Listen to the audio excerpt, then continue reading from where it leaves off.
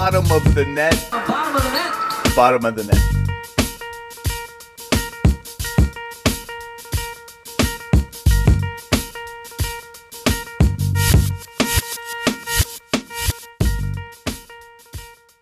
How's life treating you? How are you? Man, I can't complain today. Life's treating me well. Anybody who's moved, and I've been one that's moved several times from Virginia, from Richmond to Norfolk, from Norfolk to Richmond, Richmond to Tennessee, Tennessee back to Richmond, Richmond to Fredericksburg, and now Fredericksburg to Woodbridge. This has been one of the toughest moves because I basically moved everything by myself. Besides one day, shout out to my boy Jared for helping out. But yeah, dog, it's tough, man. Either I'm getting older, or we have way too many clothes and couches and a bunch of random stuff. So my back's hurting, my ankles, you know what I'm saying? Like I need to stretch out and do some cryotherapy, but all things considered, I'm glad to be here. You know what I'm saying? We officially in the DMV at this point, you know what I'm saying? I'm 30 minutes from DC now. Shout out to Woodbridge. But yeah, man, life is beautiful. I'm getting ready to go on vacation. Shout out to Jamaica. You know what I'm saying? Gonna be making a step out the country soon. So yeah, I can't complain, man. What about you? I'm doing good, man. Shout out my 504B Emmanuel Ish, my Woodbridge homie. Shout them out. They probably never hear this, but it's a sentiment that matters. Congrats on the move. Moving sucks. I feel you, bro. It's probably a combination. You're getting old and you got too much shit. So it's just like, wait, why I gotta have this third extra box of records that I got from $1 a piece in the thrift store? Why I gotta have like these 2 pairs of Asics I ain't worn in like 3 years? I got extra pairs of shoes I ain't even seen. You realize how much shit you hoard when you have to move it or like get around. But I'm good, man. I'm doing solid. Actually off of work today, had a 4-day weekend. You know, I'm loving that. So just like figuring stuff out, knocking errands out, life and life. Recovering from my Heat losing. We'll get into that in a second. But first and foremost, this is Bottom of the Net. Thanks for joining us, y'all. We appreciate it. I'm Chris Best, your co-host. I'm joined by Tyler Dandridge. Find us on Bottom of the Net podcast. Google us. We're everywhere. You already know. So last time we talked, this was before Game 6 and Game 7. First and foremost, I just want to say Jimmy Butler has really legendary status, man. The combination of games that man had, just incredible.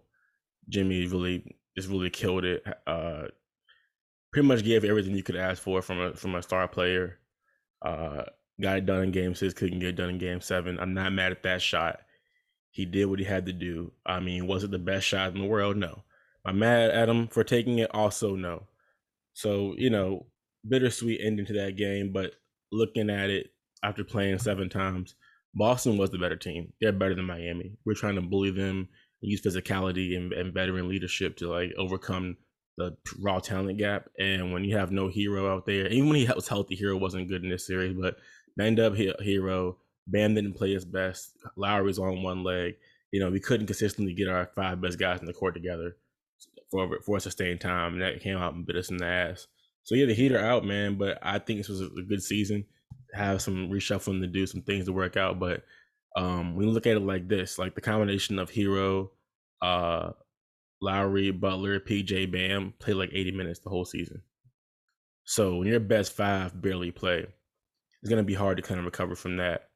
And there's a lot of soul searching for this team, but they have a good core. They have a really good core.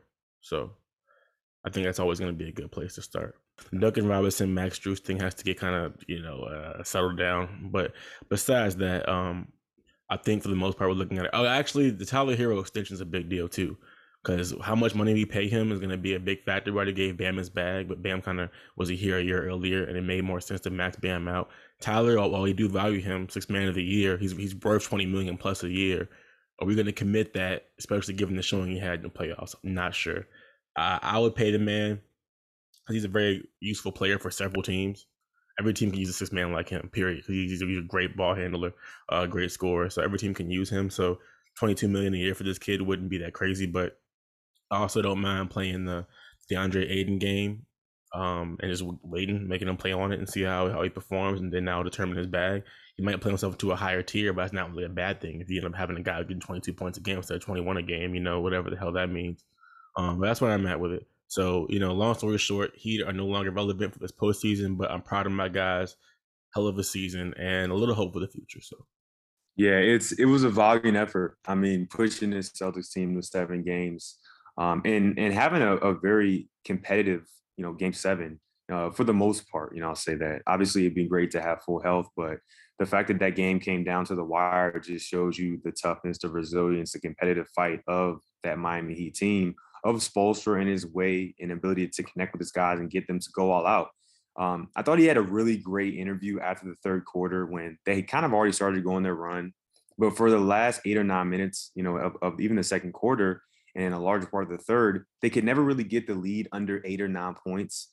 Tatum is one of these guys where, him and Brown, they're great when they're up like 6 or 7 points because they're going to fall asleep on defense, but they just hit a step back three or hit a pull up jumper, get to the free throw line randomly. Not a ton of action in the paint, but, that team is pretty good when they have a lead. But Spoelstra was able to, get them back into that game. And I really love what, of course, Jimmy did all throughout that game. But I think there's three huge takeaways, man. I think the biggest thing is that the Celtics defense is real. To basically go, have one of the best records after the All-Star break and go from a 500 team to, a top three contending team in the NBA is an incredible feat.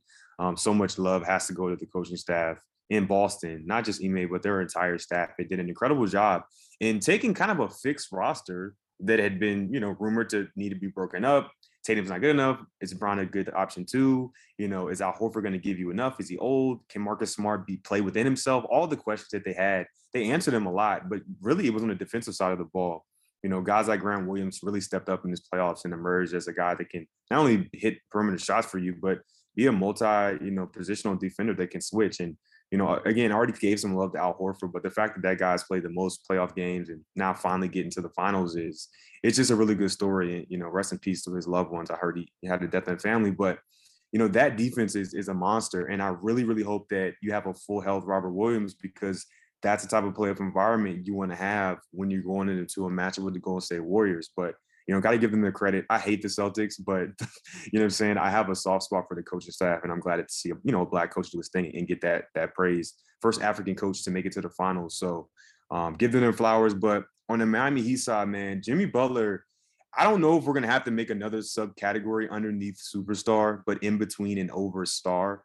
Jimmy Butler is one of these guys that has such a high ceiling as like a floor raising type of guy for any team. Doesn't matter who he's on. He did it with the Sixers. And now again, for another year, if he got to the finals, it would have been 2 finals in 3 years where you're seeing Jimmy Butler basically will his team. A team that had hobbled Kyle Lowry and not a great bench and surrounding players around him. So, not enough credit can go to him individually as a player and then again to the coaching staff. The last thing, man, is like, talk about that last play. I've never been more surprised by a last play in a game that could potentially send one team to a very improbable finals and then another team home. Like, I was incredibly, incredibly shocked that he took swollen balls, very swollen balls. I loved it. And I'm not gonna be like this guy's like, oh, it's plus minus and a three is worth more in that time. I just like he's played 40-some minutes. He wants to go for the win. He's going for the knockout punch. That's Jimmy Butler. That's the guy we know and love. He hits that shot. Right. If he hits that shot, come on. Michelob Ultra, just cash him out. 5-year deal. I don't care how many threes he's gonna miss. If Jimmy has the guts to take it, you live and die by that decision. And go home, a loser, but a loser that competed your heart out, right? Yep. Like I'm fine with that shot, man. I thought it was really gutsy. And again, if he makes it, we're not having this conversation, right? Of course, he could have, tried to take on Al Horford, a great vertical defender. You know what I'm saying? That I don't want to even talk about the idea of him getting and one because there's no way that he was even thinking about like trying to do that. It's either go to the rim and tie it up or go for the win. And he went for the win, and you're not going to blame him. So, shout out to him for having the guts to do that. But it was a great game, man. I'm glad that again we're going to see probably the best team play Golden State and have a really tough final. So give the Heat their flowers, and congratulate Boston for getting it done. For sure, that was a bad shot, but in that moment, I somehow wasn't mad. Like if anyone earned that shot, it was Jimmy. Yep. 2 quick things about the Heat. I didn't mention Oladipo. How that plays out moving forward is also a big question mark for the Heat. And Bam Adebayo, he played his best basketball when we needed the most. Game 7, he showed out. Game 5, we're down bad, he showed out. But besides that, he has to do better. But that's a whole different conversation. For the summertime, we'll go there then. Lakers have hired Pistons legend, NBA legend, Darvin Ham to be their future head coach. I like the hire, but how do you feel about it? So I am I'm not gonna lie, man. I think that there is a world in which Darvin Ham is gonna be a great NBA coach. I think that he has enough credibility at this point, being a longtime Bucks assistant, having the pedigree of a very, high intense, defensive minded guy, toughness, grit, competitiveness. He's not going to take shit from anybody. He's going to demand respect instantly. Day one when he walks in the locker room, and that's going to have to be a defensive minded team, right? So you've seen teams change by their head coach in terms of their intention, the detail, and their level of effort and toughness and the grittiness. I believe he could bring some of those things to the table. But the success of this Lakers franchise going forward is not necessarily, in my opinion, going to be due to coaching. It's going to be the front office roster changes that we can do to make this roster make sense. Other than that, it's health, right? So even if Darvin Ham is an above average coach and we're not healthy, it's not going to matter. Or again, if he's above average coach and we have the exact same roster as we had in this last season, this is not a finals competitive team. And so I like Darvin Ham. I think he has a lot to prove, of course, for a first time head coach. But it's great that he's getting to show and prove on the highest stage, in my mind, in sports. The Lakers franchise is one of the most storied franchises in all of sports. So the fact that he's got that opportunity is great for him. You know what I'm saying? I just think that we have more fish that need to be fried. Like we have more decisions need to be made. What are we doing for us? What are we doing around the fringes of our roster? Who are we keeping? Who can we add? I'm hearing Zach LaVine. I don't think that that's a possibility. We're probably gonna have to add draft picks to even get off of Russell Westbrook. They said that they're unwilling to do that. There's more questions to me in my mind other than just coaching.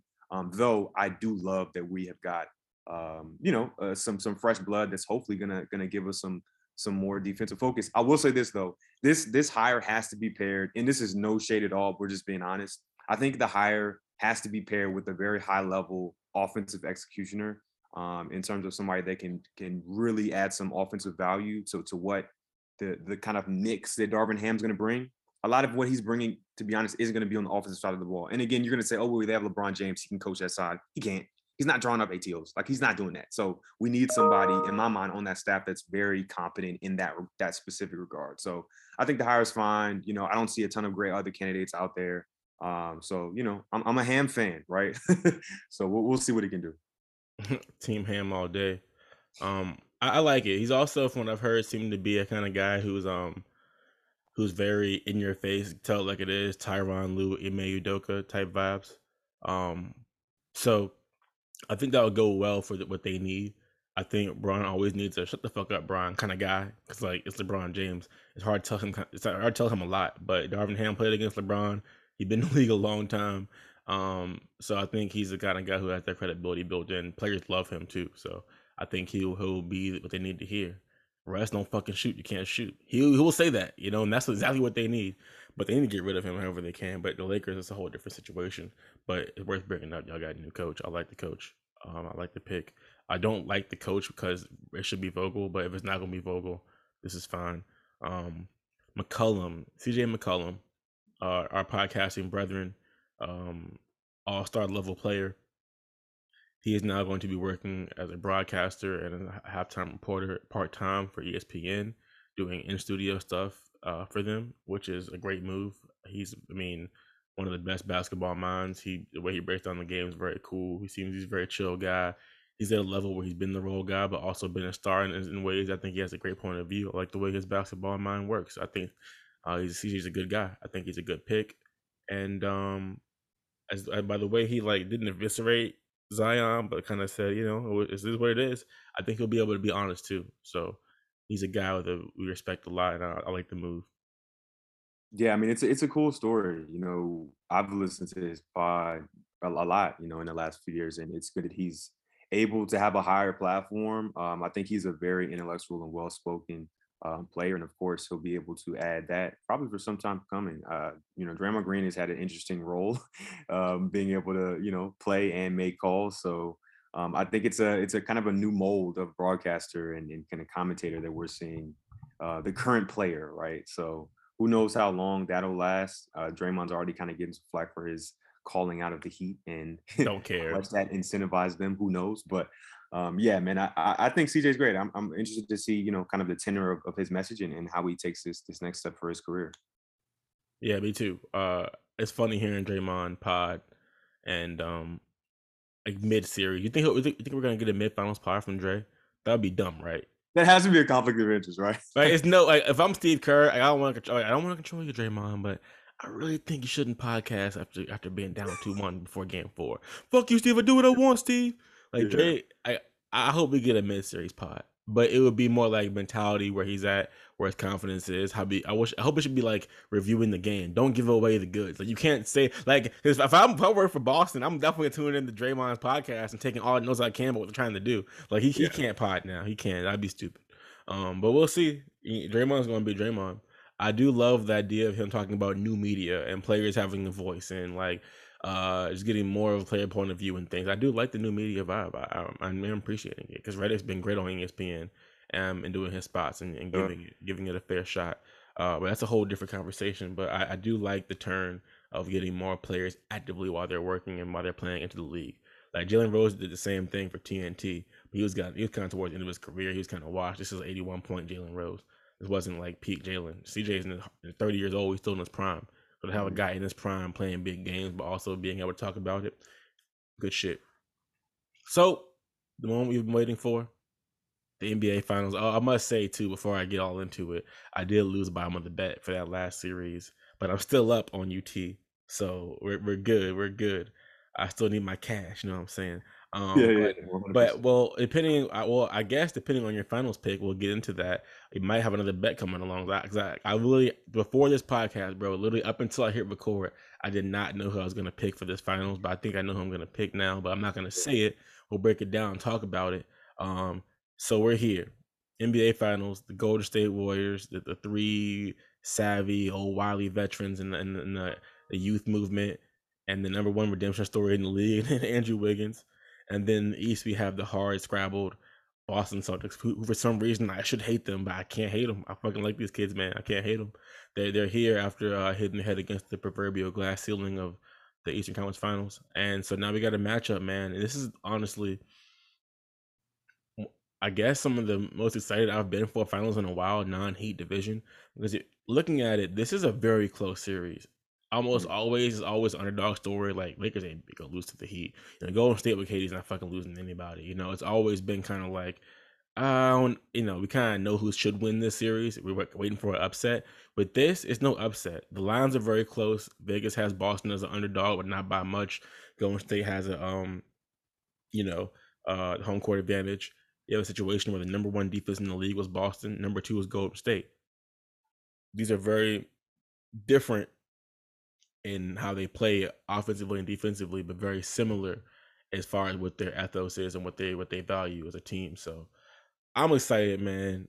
I'm gonna go ahead and say my pick. I got Boston in 6, maybe 7. I'm gonna say Boston in 7 is my final pick. I'm definitely picking Boston. I like Golden State, but for reasons I'll get on later, I think Boston's a team that should be looking to win this series, to me. But what's your thoughts going into this? Kind of where you at? How you feel about it?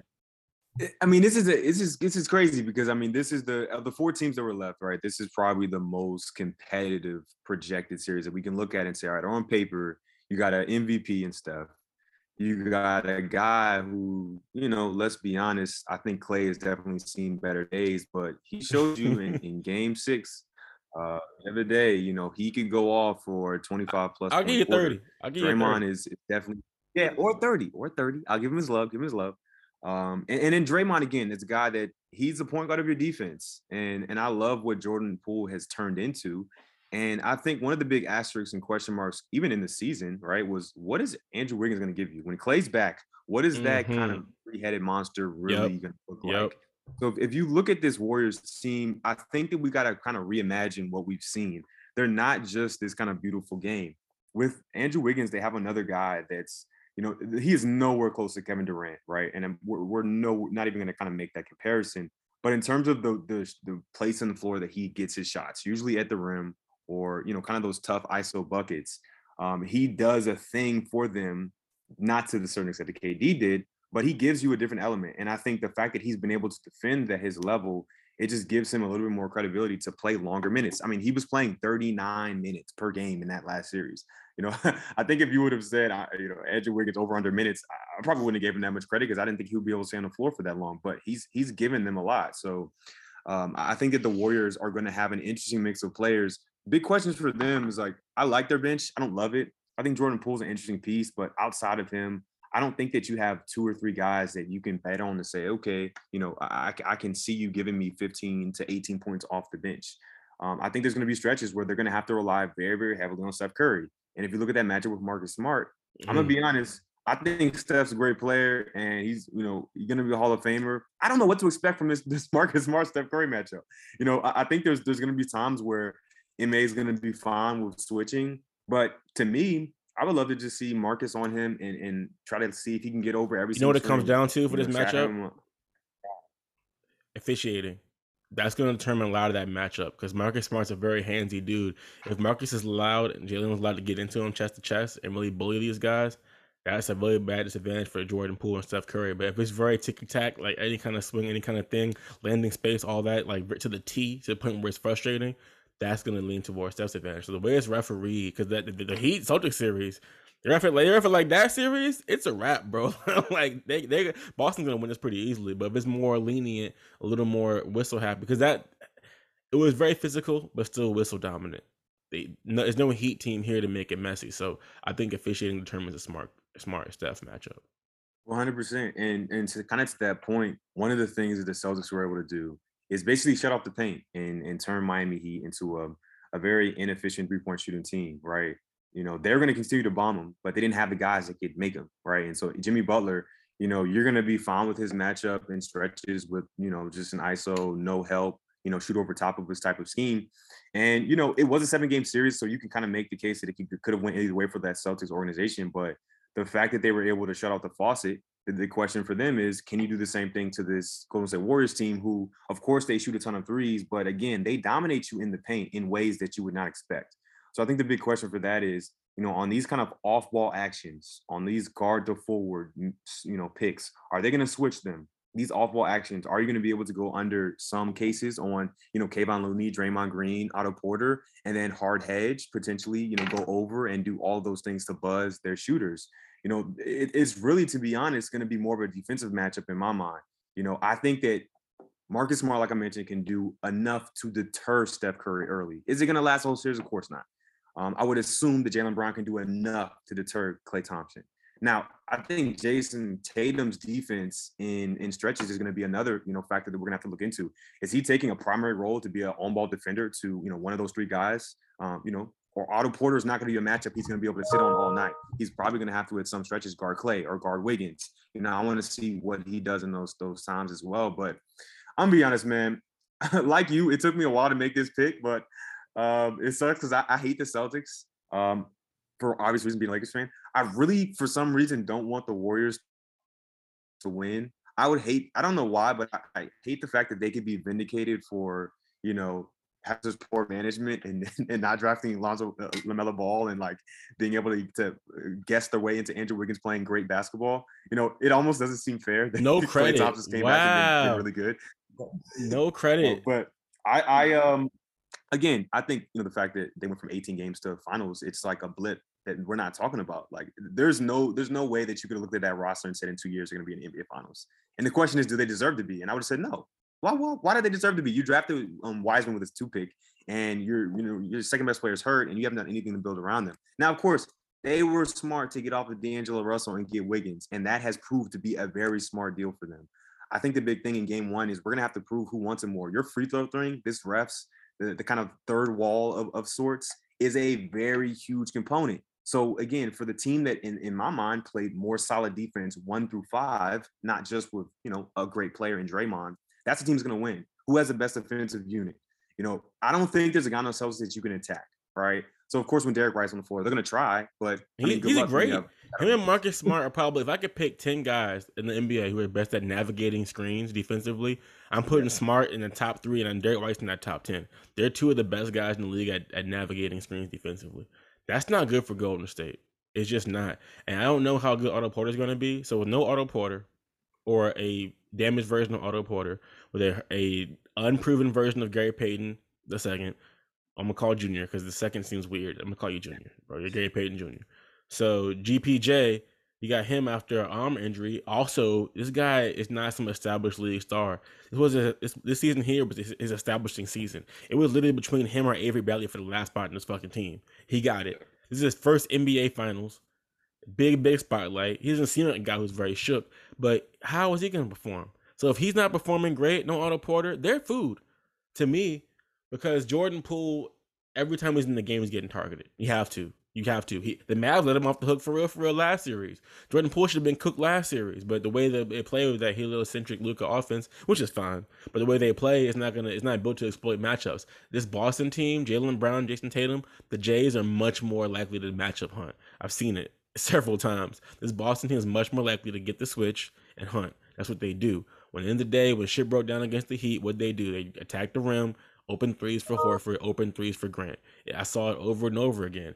And if I'm Steve Kerr and I look at my lineup, I got Clay, Steph, and Poole out there with Wiggins and Draymond. Not horrible offensively. You're amazing. But if I'm Jason Tatum, come here, come here, come here, Grant, come here. I want your man. And then you bring Poole over, bring whoever's going on them. Then he's getting cooked. It's a wrap. So they got to figure that out. I got to see just how much Poole can hold his own on defense. I'm really curious how that goes. So as a Lakers fan, it sounds to me like you have to pick between your all-time rival and your current rival.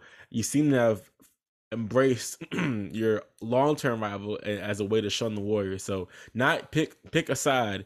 You like not pick a side. Your favorite pick a side to the side. Do you prefer the Heat? Oh wow, this is bad. This is bad podcasting right here, ladies and gentlemen.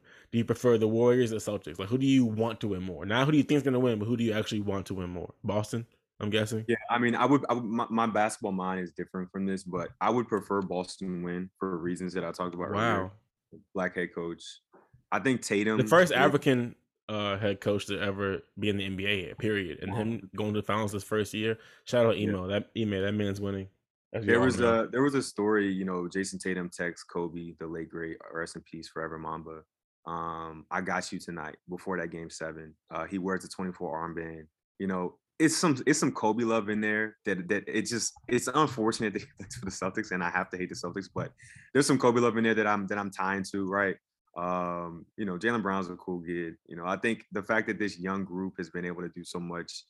Al Horford is kind of the only one aging veteran that's been able to add some value for them. So again, I do believe in it. Here's another thing. The big lineup of the Celtics is going to be an issue because Kevon Looney is, he punched above his weight in most of the situations, but I think he's actually done a really good job being able to stay in front and not be on some of those switches, when he played in the Mavericks series. But is he enough to compete with Al Horford and Grant Williams and or Robert Williams in the paint?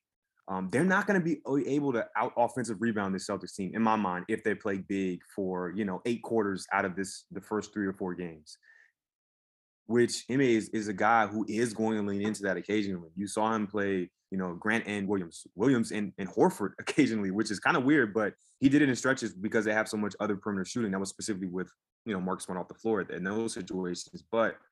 I think the big question for them is, can they control the glass and protect the paint? If those answers are yes, a lot of that has a contingent on, how they guard those off-ball actions. But the Warriors are able to kill you sometimes on the glass because they have 4 guys on the perimeter and you have no help besides your one big on the floor. So if they can get away with playing big in stretches with Al Horford being able to space as well, I think they're also going to have another level of flexibility that the Warriors, to be honest, don't have. They don't have that forward. They can come in there for Andre Iguodala's not coming in. I don't believe in Kuminga in this series because again, he uses his athleticism a lot.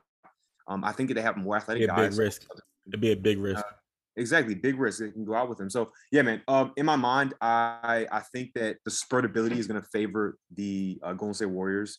So I think that there's going to be a blowout, right? There's going to be 1 or 2 blowouts, I would assume. But I think the Celtics could potentially win this game 1. They're riding high off of that game 7. I think Tatum feels really good. Ime has a lot of faith in his core defense.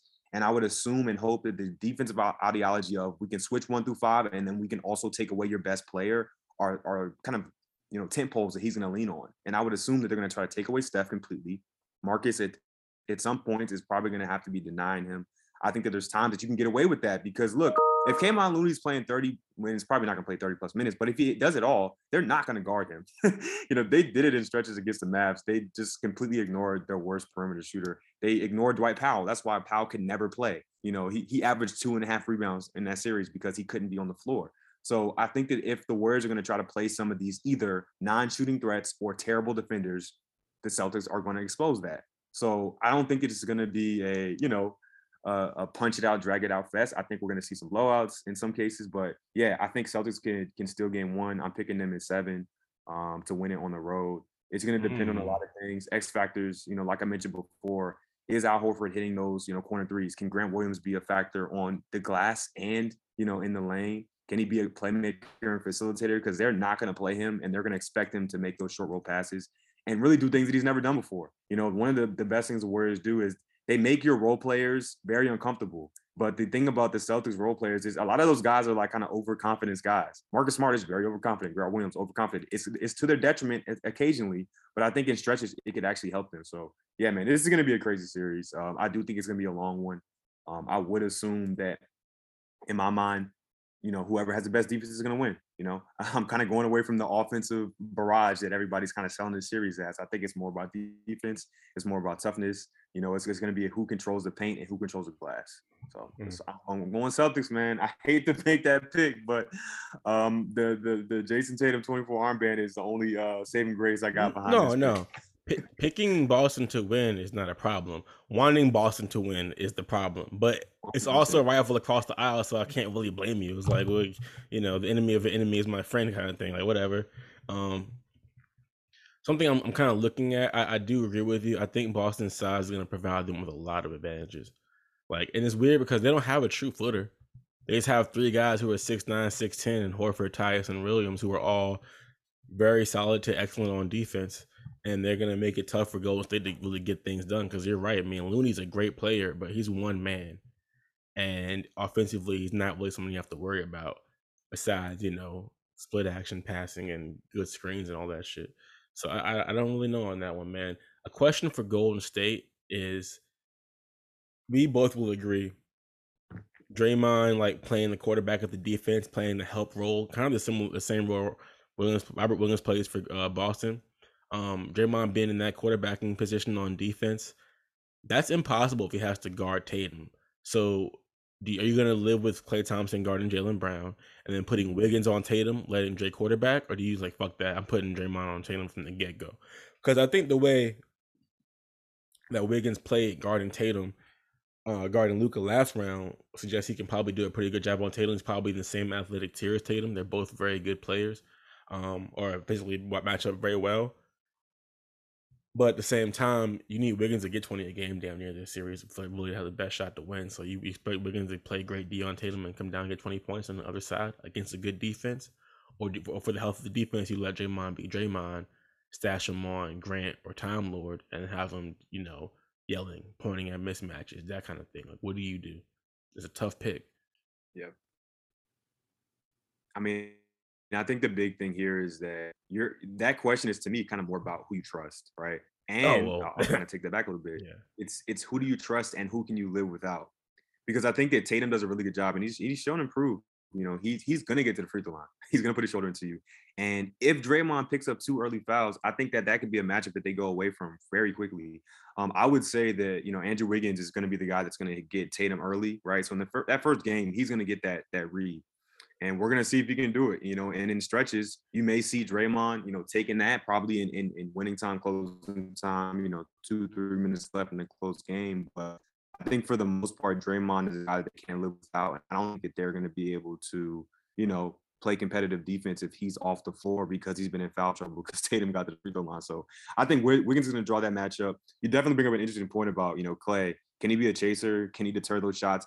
The thing about, Jaylen Brown is getting a lot of flack right now for his ball handling, and we've talked about this a great deal already, but he is a great straight line driver. He's a guy that can reattack off closeouts very well. Oh, yeah. Terrifyingly well. His base and the consistency of that is kind of, in my mind, one of the most impressive. And it kind of overcompensates for him not having a great handle. The question for Klay, can you stay in front of Jaylen Brown? I don't know. I mean, he's going to need some help occasionally, which is going to help, kind of the 1-2 open shot system that the Celtics have relied on. They actually threw some dribble drive in there large stretches of the game versus Miami. And if you don't help on a couple of those actions, you're fine. But if anybody gets a piece of the paint, I mean, it's game time. I think that that matchup is probably going to be what they lean into, but I don't think it's a great matchup for Clay, to be honest. I think the offensive rebounding capabilities as well of both of those big guards are going to be crucial. Andrew Wiggins has been a guy that can play good on ball defense and stretches, but can he close out and box out and get a rebound as well? Can Clay do the same thing? Those are questions that you have versus those guys and Jalen and Jason that they probably didn't have against other players. So, I think that this Golden State Warriors team has a lot larger of a defensive, pie that they think. It's not just Jason Tatum or bust. This is a machine. This a lot of playmakers, a lot of guys can get a piece of the paint. And I don't think that the Golden State Warriors outside of Draymond have a lot of options defensively that they can just say, oh, we're going to put player X on them. You got Wiggins, you got Draymond, and then it's record scratch. So yeah, man, it's some interesting things we're going to see, I would assume, and maybe some zone. Another thing as well. Do the Warriors go zone at all? I don't think that they can unless They might have to, based on options, because besides Wiggins and Draymond, they have negative defenders everywhere. Clay is no longer a plus defender. I think Marcus Smart and Robert Williams lineups, you can go zone, right? If they're both on the floor. Fair enough. I mean, if Derek White's on there with them as well, that would be great. But any lineup with that, 2 non-shooters, I wouldn't be surprised if they try to pull it out. Will it be successful? That's the question. I can easily see Jaylen Brown playing better than Clay and Poole. I can easily see that happening. If you can see that happening too, Boston's gonna win this thing, man. Boston should win this series, in my opinion. But I respect everything Golden State's done, so that's why I'm giving them 7. They could definitely win too. I don't want to sound dumb. Golden State, it's a coin flip, man. It's one of those so tough to pick. So I'm picking Boston, but if Golden State wins, it would not surprise me at all. I respect their organization completely, top to bottom, everyone in it. I'm gonna go first for the one thing this week because I think I always put the pressure on you. So I'll let you pick. I saw 2 movies in theaters recently. I saw, of course, Top Gun Maverick, and I saw Men. Did I do Men for one thing last week? I don't believe so. Oh. Okay, so you can pick. You want me to talk about Men or talk about Top Gun Maverick? You can pick my one thing. Yeah, man, I gotta hear about this Top Gun Maverick because I've already heard some things about it. Let me get to it. All right, man. Top Gun Maverick, a sequel to the 1986 classic. Joe Kosinski. Yeah, man, this movie's been done for forever. COVID kind of took it from the grip. It was filmed in 1920. It was ready to go years ago, so it's been sitting on the shelf for a while, man. Film has been waiting for this one. I was never a big Top Gun fan. I always enjoyed it as a good bad movie, like an 80s, like cheesy. Like it's fun, They did a lot of cocaine. They flew fucking jets. They wrote crazy movies, It's Top Gun. But this sequel, man, truly, truly fun. I had a really good time. I saw it in IMAX. Highly recommend the experience. Audio crazy, visuals crazy. They shot the hell out of this thing. Just an incredible movie. I must say, it's a fun time. Like it's exactly what you would ask for a summer popcorn blockbuster. Just an all around good ass movie. The plot makes a lot more sense than the first one, but it ties back to the first one a lot. Won't spoil anything, but they put things in place so it all makes sense. The way every question you have, why would you make a sequel to a 30-year-old movie? Why would you do everything you might question? They answer it in a way that makes sense. And it's a fun movie. Had a good time. Shout out Miles Teller, Top Gun Maverick. I highly recommend it, for real. Anybody would like it. And you don't need to see the first one to understand the second one. Like, seeing the first one will help a lot with the wink and nod kind of stuff, but you don't gotta see Top Gun 1 to appreciate Top Gun Maverick, and it was a good-ass time in movies. Like, is it like an Oscar winner? No. But it's a typical classic blockbuster summer flick, and that's all you can ask for these days. So mask up and watch that shit, man. Good movie. That's what's up, man. I heard a lot, and my dad is a big fan, of course, of the OG film. So I'm gonna back from the Jamaica. I'm gonna check it out. You should, man. You got to. Yeah, man. My one thing. So there's a couple Netflix TV shows that I've been super late to the party on, but actually really, really enjoyed. And most recently, it's one that you actually recommended a while ago, and I finally gave it a look. Peaky Blinders. Oh, Peaky Blinders, mate. Yeah, so I actually watched this. I started binging it probably a couple weeks ago, and I'm into season 3 right now, man. And I gotta say, it's probably one of my favorite Netflix series that I've watched in the last few years. Definitely one that kind of makes you question yourself. And I don't want to just be too specific, but as a man, what are you doing for your family? In your career. How driven are you to get to your goals? And he's kind of like an Irish gangster type of film, type of show or series where the guys kind of, at odds, trying to. Tommy Shelby and the boys going at it again in the pub. Yeah, it's a really kind of thought-provoking show. And not a ton of action, but like enough. A really, really thick plot, and I love the character development. Those are kind of two of the big takeaways from it, man. And I actually really love the Tommy Shelby's character, whose name it's eluding me right now, but it's a great show. If you haven't seen it already, definitely it's gonna be probably in the next couple years, depending on what else comes out. So that's my one thing, man. I did also start Stranger Things.